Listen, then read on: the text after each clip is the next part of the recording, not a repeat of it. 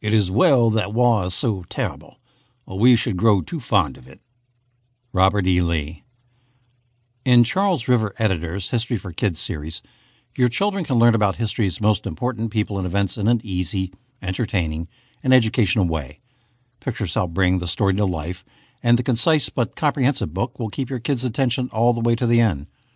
With the exception of George Washington, perhaps the most famous general in American history is Robert E. Lee, January 19, 1807 to October 12, 1870, despite the fact that he led the Confederate Army of Northern Virginia against the Union in the Civil War.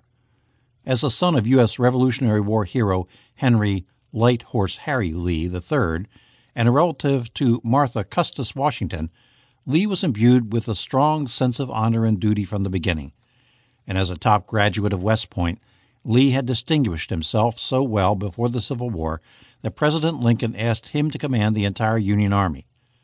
Lee famously declined, serving his home state of Virginia instead after it seceded.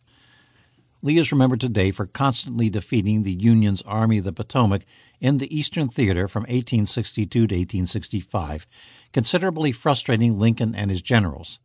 His leadership of his army led him to being deified after the war by some of his former subordinates, especially Virginians, and he came to personify the lost cause's ideal Southern soldier.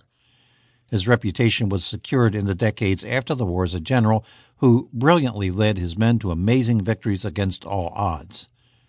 Despite his successes and his legacy, Lee wasn't perfect. And of all the battles Lee fought in, he was most criticized for Gettysburg, particularly his order for Pickett's charge on the third and final day of the battle. Despite the fact his principal subordinate and corps leader, General James Longstreet, advised against the charge, Lee went ahead with it, ending with the Army's defeat at Gettysburg and a violent climax that left half the men who charged killed or wounded. Although the Civil War came to define Lee's legacy, he was involved in some of American history's turning points, including the Mexican-American War and the capture of John Brown.